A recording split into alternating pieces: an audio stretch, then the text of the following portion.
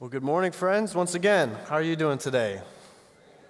It's Easter. It is Resurrection Sunday. We are so glad that you're here. There's so much to celebrate. Jesus, the tomb was empty. Jesus rose from the grave, and that is why we are here this morning. He is risen.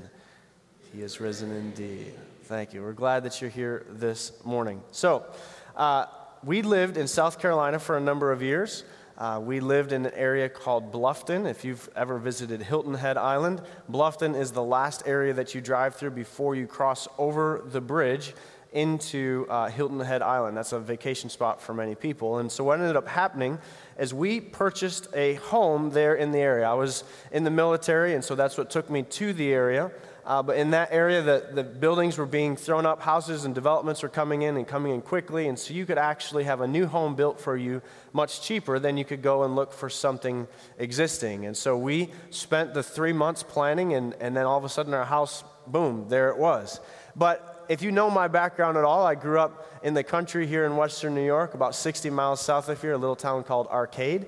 We went and visited yesterday and got our pancakes and syrup, so I got my Arcade visit in this year. But it would be fitting for us that this area that we moved into, this new development that we moved into, was called the Farm at Buckwalter. And so when we pulled into our subdivision, many of your subdivisions have cul-de-sacs and they have traffic circles and things like that. Every one of the traffic circles that you would come through would have some type of farm machinery in the traffic circle. There would be a grain silo, or there would be a little tractor, an old tractor that would be sitting there, or there would be just all this different farm equipment, and made me feel at home in this subdivision in South Carolina. So what ended up happening is spring break, all of our friends that we barely knew would all of a sudden call us up and say, hey, we learned that you live in South Carolina. We want to come and visit you.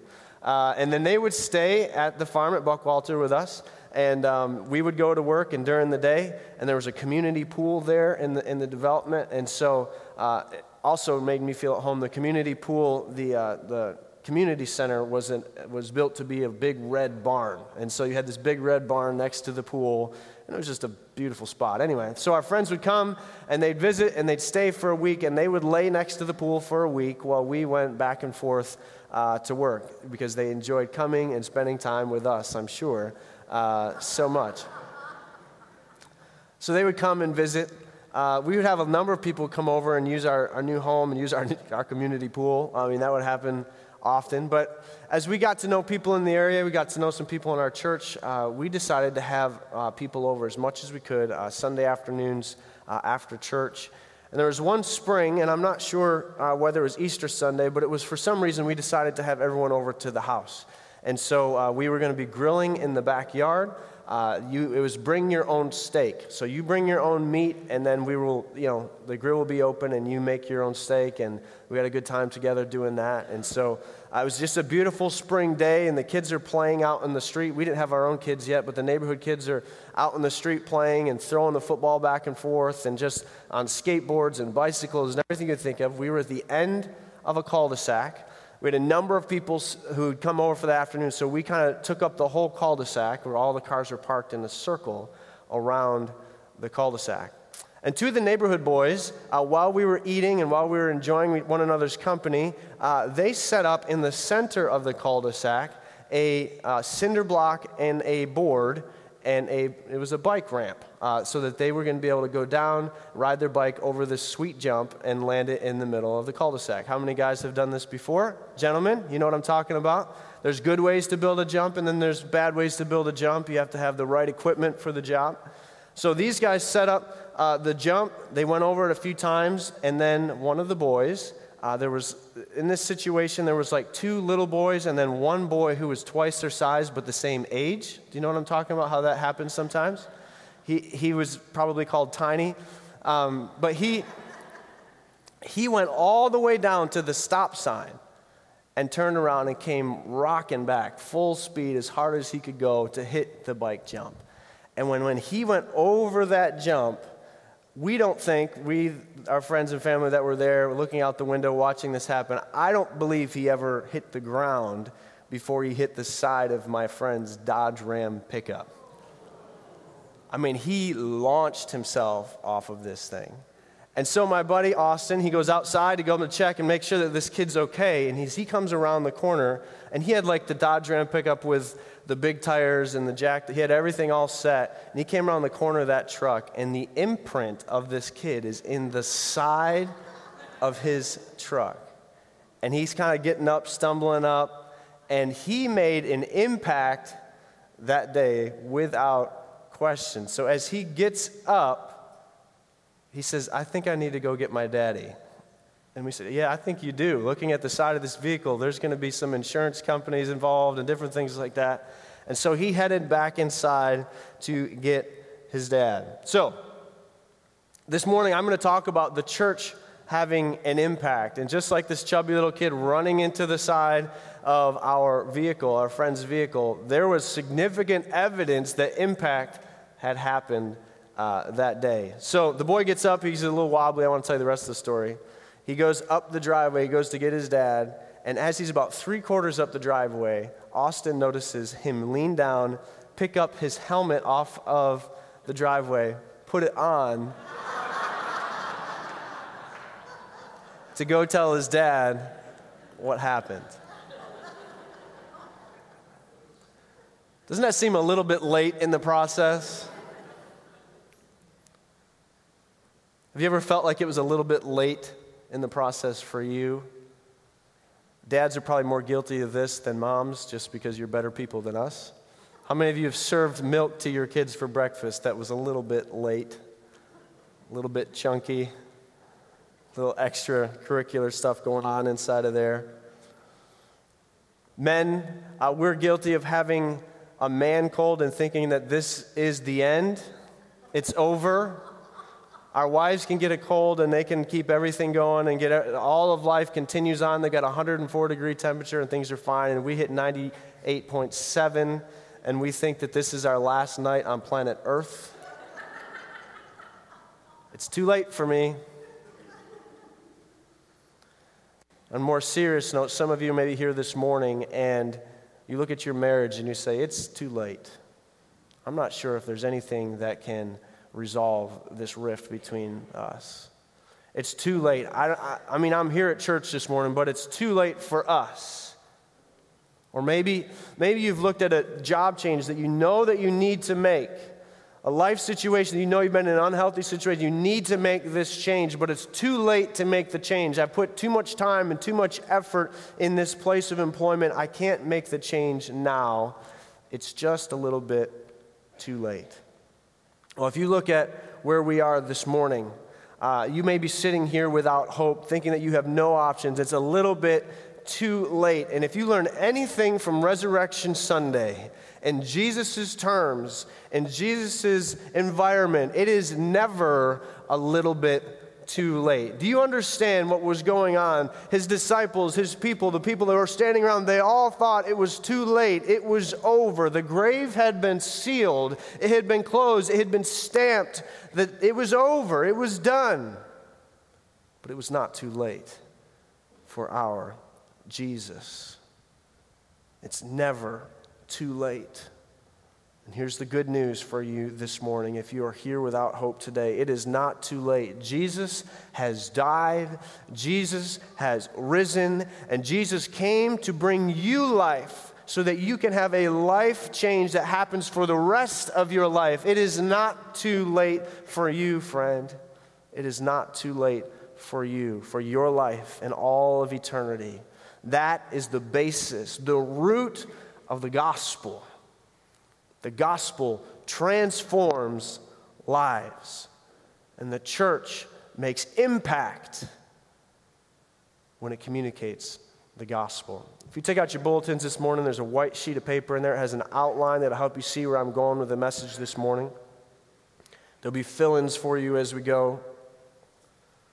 So if you get a pencil and mark this in, this is your first fill-in. I just said it this morning. The gospel transforms lives. Do you believe that this morning? The gospel transforms lives. Craig Groeschel is a pastor. He's an author. And he uses this illustration, that I think is one of the strongest illustrations to talk about transformation versus confirmation. We believe that we are transformed by the gospel. It says if you take a Nerf football, you can cram it together. You can conform it to whatever image you want it to be. You can cram it and stick it in a glass if you want. And it looks like a glass as long as it's in that container. But if you reach in and pull it back out, what happens? That Nerf football does what? It pops back into the shape of a Nerf football. See, we are not talking about being conformed by the church or being conformed by the gospel or being molded into something we don't want. No, we're talking about literally being transformed into something entirely different. The gospel transforms lives.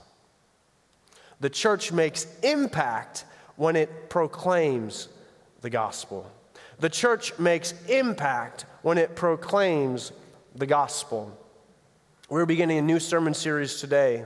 We're opening up the book of 1 Thessalonians. The reason why we're going to 1 Thessalonians is this. Paul is on a missionary crusade throughout the whole known world to proclaim the good news of the gospel. And guess what? People's lives were being transformed. People's lives were being changed. But the background of the book of 1 Thessalonians is this. When Paul founded the church, we read in Acts chapter 17, when Paul starts the church and founds the church, the people uprise against him, those who didn't like what he was talking about. They throw him into prison, and then when his bond was paid, the men who paid his bond were then under critical need. And so during the night, Paul and the rest of his troop are snuck out of the city and away from Thessalonica. And then he writes these letters back to the Thessalonians, this church that he started, lives being transformed, a church that would have impact. And specifically, we're going to this book because, as far as we know, it is one of the first or second letters written in the New Testament. The first books written in the New Testament, written around 50 to 51 AD. That's even before some of the Gospels were penned. So this is some of the earliest manuscripts we have of where the church came from, and how they were living out this gospel and what was going to go on there. This is the earliest pictures we have of the Christian church in 1 Thessalonians, and that's why we want to see how the gospel changed lives. You see, Paul was forced to leave them. He had to leave during the night for his own safety and for the safety of those who were around him. But Paul never forgot them. They were always on his mind. And I don't know how good you are about this. I have to admit that I'm not very good at this. I've lived in a few different places in my life. And when you go into those situations, you walk into a church or you walk in and you go, I know you from somewhere and I just can't put the pieces together. I know you, but I forgot you. Paul never forgot these people in Thessalonians, and we'll see that in a few minutes. He sends Timothy, his young apostle, he sends him to find out about them. He writes this letter in response to encourage them in their faith. Why? Because the gospel transforms lives, and the church makes an impact. This church was going to have tremendous impact in Thessalonica when it proclaims the gospel. Little kids love to play the game Connect the Dots. If you go to a restaurant this afternoon or anytime, generally speaking, if they have some type of kids' piece of paper to draw on, to doodle on, there's always a Connect the Dots situation that comes together. And if they're the numbered version and the kids draw all over it, you start to see the picture starts to make sense. First of all, you see all these little dots, but if you trace the thing in and you start to follow along, what happens? A picture comes into focus. Now, this First Thessalonians series is beginning today, yes, but I want to be able to open up and actually connect some of the dots of where we are going, how we're going to get there this morning. So today we're going to start over here. We're going to connect the dots from when Jesus rising out of that grave and being victorious over sin and over death. We're going to connect the dots over to where the church now has impact.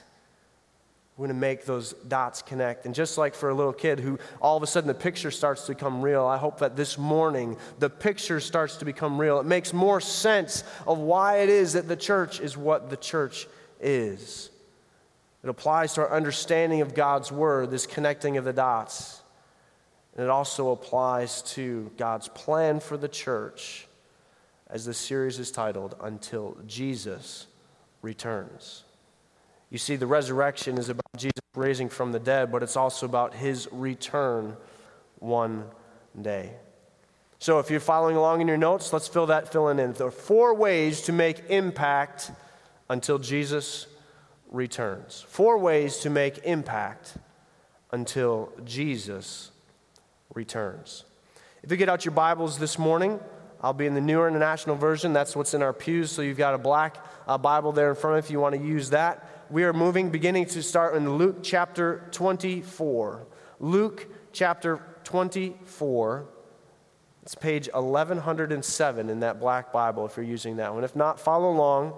You are able to use your phones, your tablets this morning if you want. YouVersion, find your way there. Luke chapter 24. You can be on Instagram and your pastor will think that you are reading your Bible. Okay? Don't do that. 4 ways to make impact until Jesus returns. Here's your first fill-in. Number 1, hear what Jesus said. Hear what Jesus said. Luke 24, beginning in verse 5. In their fright, the women bowed down with their faces to the ground, but the men said to them, "Why do you look for the living among the dead? He is not here, he has risen. Remember how he told you while he was still with you in Galilee." This is what he told them. "The Son of Man must be delivered over to the hands of sinners, to be crucified, and on the 3rd day be raised again." And then they remembered his words. Now, some of your Bibles have the red letters of Jesus are highlighted, and you'll see that as he quotes him there, that sentence, that verse 7 quote is in red letters. These are the words that Jesus said. Jesus told them exactly what was going to happen. Yet, when they got to the grave that morning, when they came to the tomb, they come running up on the tomb. They are fearful. They are astonished. They lay down because there's something different going on. And Jesus said, "I told you that this was going to happen." And those angels, they said, "Why are you looking for the living among the dead? Why are you in the cemetery looking for your risen Lord? He is not here, he is risen, just like he told you." One of the things we talk about in our office when it comes to communicating things to the church is that a message received is different than a message sent. Message received is different than a message sent. So we can put out an email blast, we can send text messages, I can say something from the pulpit. Perfect example, Friday evening was the Good Friday service that began at 6 o'clock. And yours truly, your pastor, came up here last week during the announcements and misspoke and said that the Good Friday service began at 6:30. And so, during the Good Friday service, we had a pretty good attendance, and at 6:30, all of a sudden, miraculously, we had more people come to the church. Even though we sent out a number of messages throughout the week, emails, communications, Facebook posts that said, "Hey, we screwed up, it's at 6 o'clock. It's our fault. That message was not received, even though that message was sent. When we say, "Hear what Jesus said," Jesus, when he finished a parable, often would say, "Let him who has ears, let him hear." Listen. Pay attention. We've got a 4-year-old in the house. So when you tell your 4-year-old what to do, how to respond, and you can tell but you tell your 4-year-old, you say, I want you to pick this thing up. And you start to say, when you pick this up, then you may receive whatever you're asking for. Daddy, I want a cheese stick. When you pick up your toys, then you can receive a cheese stick. Did you hear me? And usually your 4-year-old, if you've got one that's this young, they will tell you, "Yes, I heard you. I didn't want to do it." Hear what Jesus said. The Son of Man must be delivered over the hands of sinners, be crucified on the 3rd day, and be raised again. Then they remembered his words. If we are going to have impact, we have to hear, to listen to what Jesus has said.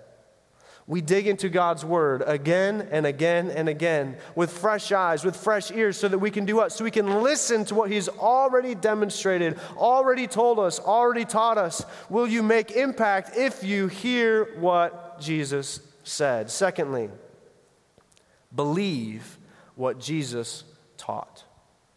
Believe what Jesus taught. The women come to the tomb that morning. They are astonished by what they see, and they run back. They run back and they tell the rest of the disciples what they have heard and what they have seen. And the disciples are so excited. Peter and the young Jonathan, they run.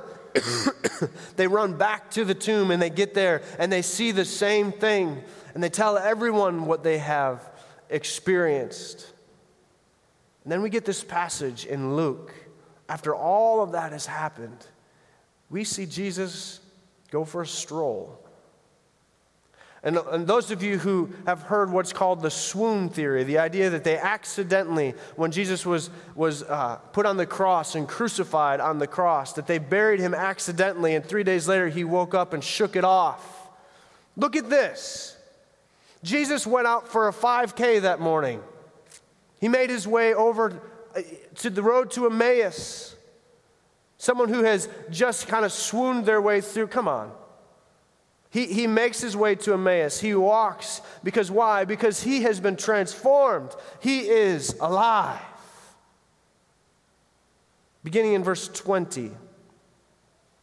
Jesus asks these men, hey, what's the word on the street? What do you know about Jesus?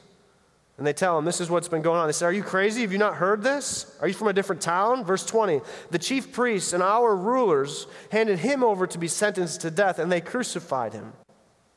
But we had hoped that he was the one who was going to redeem Israel. They thought he was the Messiah, the one they had waited for. They thought that he was going to overthrow the Roman government. They thought he was the one. And what is more, today is the third day since all of this took place. In addition, some of our women amazed us. This morning they went to the tomb early, but didn't find his body. They came and they told us they had seen a vision of angels who said he was, what? Alive. Then some of our companions went to the tomb and found it just as the women had said, but they didn't see Jesus. Look at Jesus' response in verse 25. He said to them, how foolish you are, and how slow to believe all that the prophets had spoken. Did not the Messiah have to suffer these things and then enter his glory? And in the beginning with Moses and all the prophets, he explained to them what was said in all the scriptures concerning who? Himself. Believe what Jesus taught. Jesus says, this has been taught for you. All the scriptures point to Jesus Christ. Last year, we spent some time in a series called The Long Story Short. We made our way from Genesis to Revelation, and all those stories point back to who? To Jesus. And so he's on this road to Emmaus. He's walking with these disciples, and he's explaining for them, and they describe the experiences. Didn't our hearts burn within us? And Jesus makes his way through. I'm sure he talks about Adam and how Adam was designed and created in the likeness of God. But there was a problem in the garden. When sin entered, there would need to be a Savior. And he talked about Noah and how Noah was rescued from sin and from death with his family, and he was put in this ark. And God told him that there would not be any way that the earth would be destroyed again by a flood. And there was this rainbow in the sky symbolizing the one who would come. And then there was Abraham and the way that he was told to put Isaac on the offer Isaac as a sacrifice. But he was rescued. He was delivered, that there was a lamb caught in the thicket. Why? Because he was not going to have to be the rescuer. There would be one who would come to rescue his people.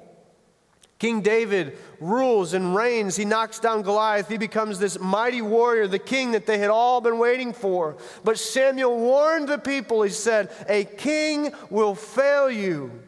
You need to wait for the king, the Messiah, the one who will come. And sure enough, king after king after king failed their people, waiting for the one. From the beginning, with Moses and all the prophets, he explained to them what was said in all the scriptures concerning himself. These men knew the Scriptures. But did they believe? Knowing and believing are two different things. Believing means that you step forward in faith, knowing that what you believe is going to drive what you do. How foolish you are, he says. How slow to believe. So this has been in print for 400 years. All that the prophets had spoken. We've had God's word for 2,000 years. Would Jesus look at you on a walk this morning and say, how slow you are to believe? How long is it going to take? Did not the Messiah suffer all of these things and then enter his glory? Didn't he do all of this for you? Believe what Jesus taught. Thirdly, trust who Jesus is. Trust who Jesus is. You'll need to turn over a few pages to Acts chapter 1. This is where we begin to connect the dots from Jesus in that morning, that resurrection morning. Now we're in the book of Acts chapter 1, page 1139 in those black NIV Bibles. Acts chapter 1, beginning in verse 6. They are standing around him. The disciples are all gathered around him, it says. Then they gathered around him and asked him, Lord, are you at this time going to restore the kingdom of Israel? So now Jesus has rose from the dead. He's standing there with his disciples saying, you are unstoppable. There is nothing that can slow you down. Is today the day that you are going to redeem and free Israel from the oppression that we are under? And he said to them, it is not for you to know the times or the dates the Father has set by his own authority. But you will receive power when the Holy Spirit comes on you. You will be my witnesses in Jerusalem and in Judea and Samaria, even to the ends of the earth. And after this, he was taken up before their very eyes, and a cloud hid them from their sight.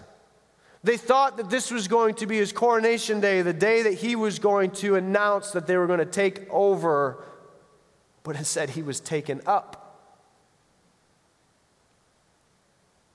And they were looking intently up into the sky. Wouldn't you look intently up into the sky if the person that was with you, that had led you, this visionary leader, this Messiah, suddenly went up? I would be looking up too.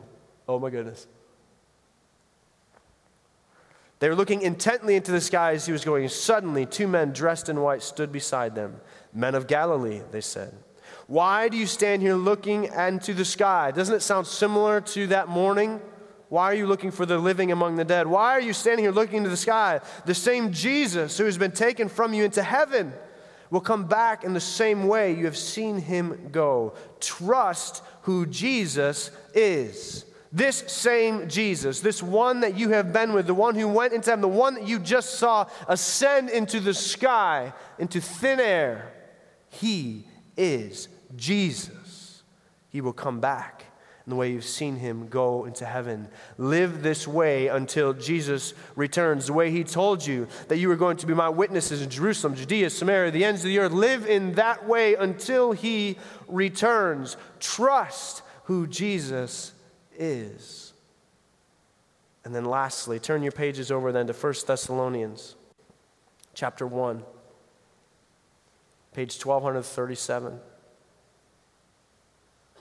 So we've been reading most of our passages from the author Luke. Luke writes his gospel. He dictates, writes everything down the way he knows to be the gospel of Luke, he knows the story of Jesus Christ when he's alive on the earth. He dictates it, he writes it all down as well as he can. And then the gospel transitions into this book of Acts that we know these are the acts of the early church. This is how the church was lived out. And as I talked to you about in Acts chapter 17, we see the way that Paul interacts with this church at Thessalonica. And then Luke is traveling with Paul. Paul who is going to be shipwrecked, Paul who's going to be thrown into prison, Paul who is going to go through all kinds of trials. And Luke is traveling with him and is his scribe and writing down these letters that he is sending to the churches. He's delivering them in the hand of Timothy. And so Luke is writing down 1 Thessalonians on behalf of Paul. And we hear from Luke, number 4, let his message ring. Here's how Luke starts it. Paul, Silas, and Timothy, they're the authors Luke is writing it for them, to the church of Thessalonians. And God the Father and Lord Jesus Christ, grace and peace to you. Now, as time has passed, as we connect the dots, what binds them together is their belief and trust in who Jesus is. The life that they saw Jesus live now as the disciples has transformed them. They are living because of the gospel entirely differently. And it's what binds them in this early church together. Grace and peace to you. We always thank God for all of you and continually mention you in our prayers. Paul has not forgotten about the Thessalonians. They are under tremendous persecution and trials and suffering. We remember before our God and our Father. Underline this, your work produced by faith. Firstly. Secondly, underline your labor prompted by love. And then thirdly, your endurance inspired by hope. In who? In our Lord Jesus Christ.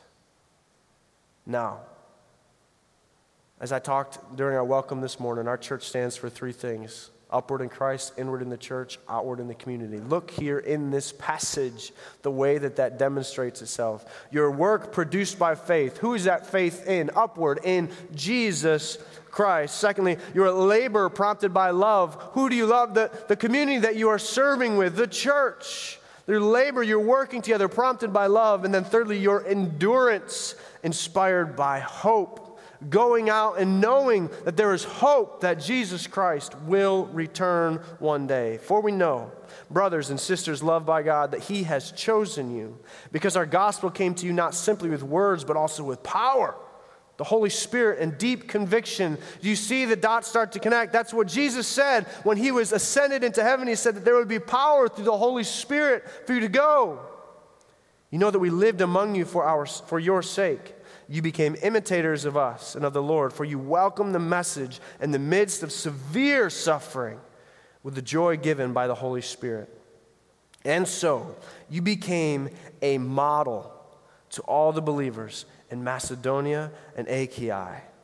Verse 8, the Lord's message rang out from you, not only in Macedonia and Achaia. Your faith in God has become known everywhere. Talk about a church that has impact. Let His message, let the gospel ring. Now this morning, in order to help illustrate this point, I want to use a few things here in the church, and Nick's going to help me out this morning.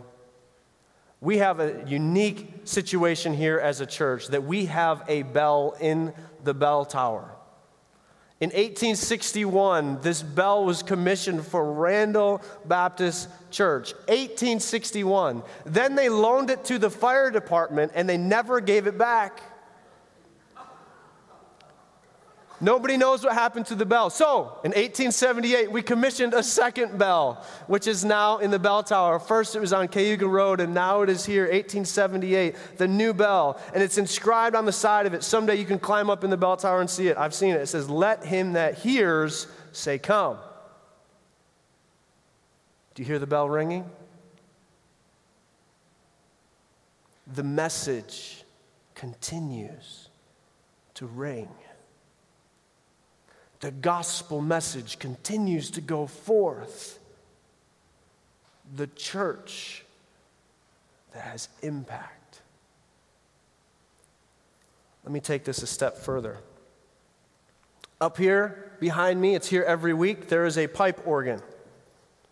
Now, a pipe organ, for those of you who know what a pipe organ is a little bit different than a regular everyday organ. This is a big part of our church.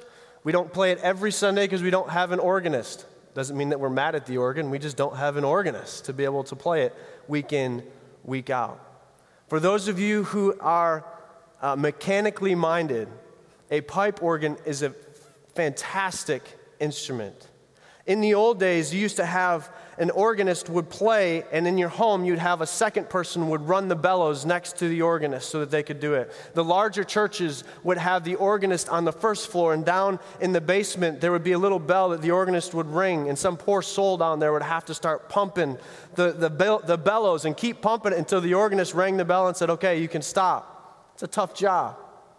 Now back here on the side, there is a room. It's the size of a room that has this huge fan in it that just spins and spins and spins. And when that air comes blowing through, these pipes, the size of these pipes, is what determines the sound that comes out of each one of them.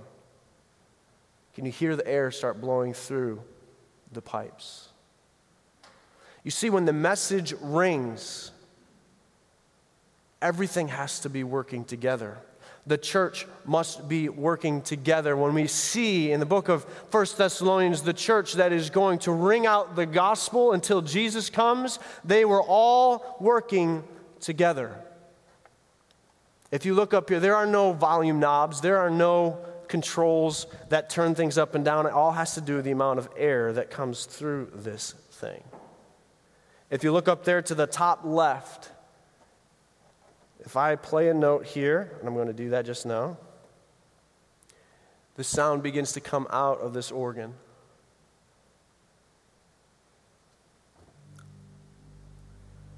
Sound gets louder from the organ as more doors open and more sound. So behind those doors back there, as I push these pedals, those doors actually open to allow more sound to come through. Do you see that? How all things have to work together in order for the message to ring.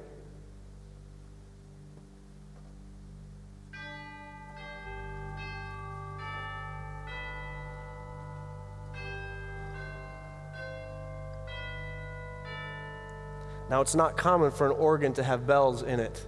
Somebody upgraded this organ when they first put it together.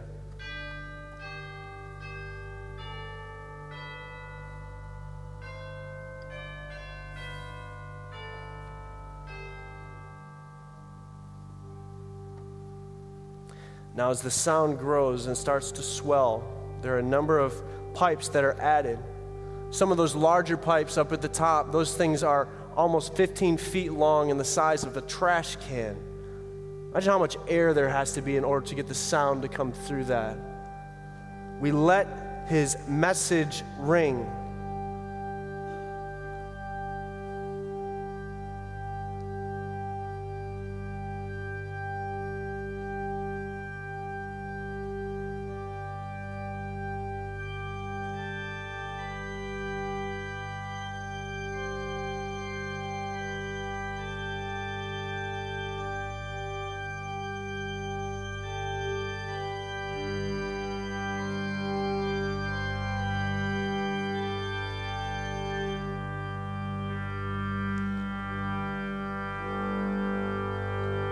You can hear the reeds begin to play. It's a different style where there's actually something wooden blowing in there. We've got the bells that come together. This instrument is putting together, letting his message ring.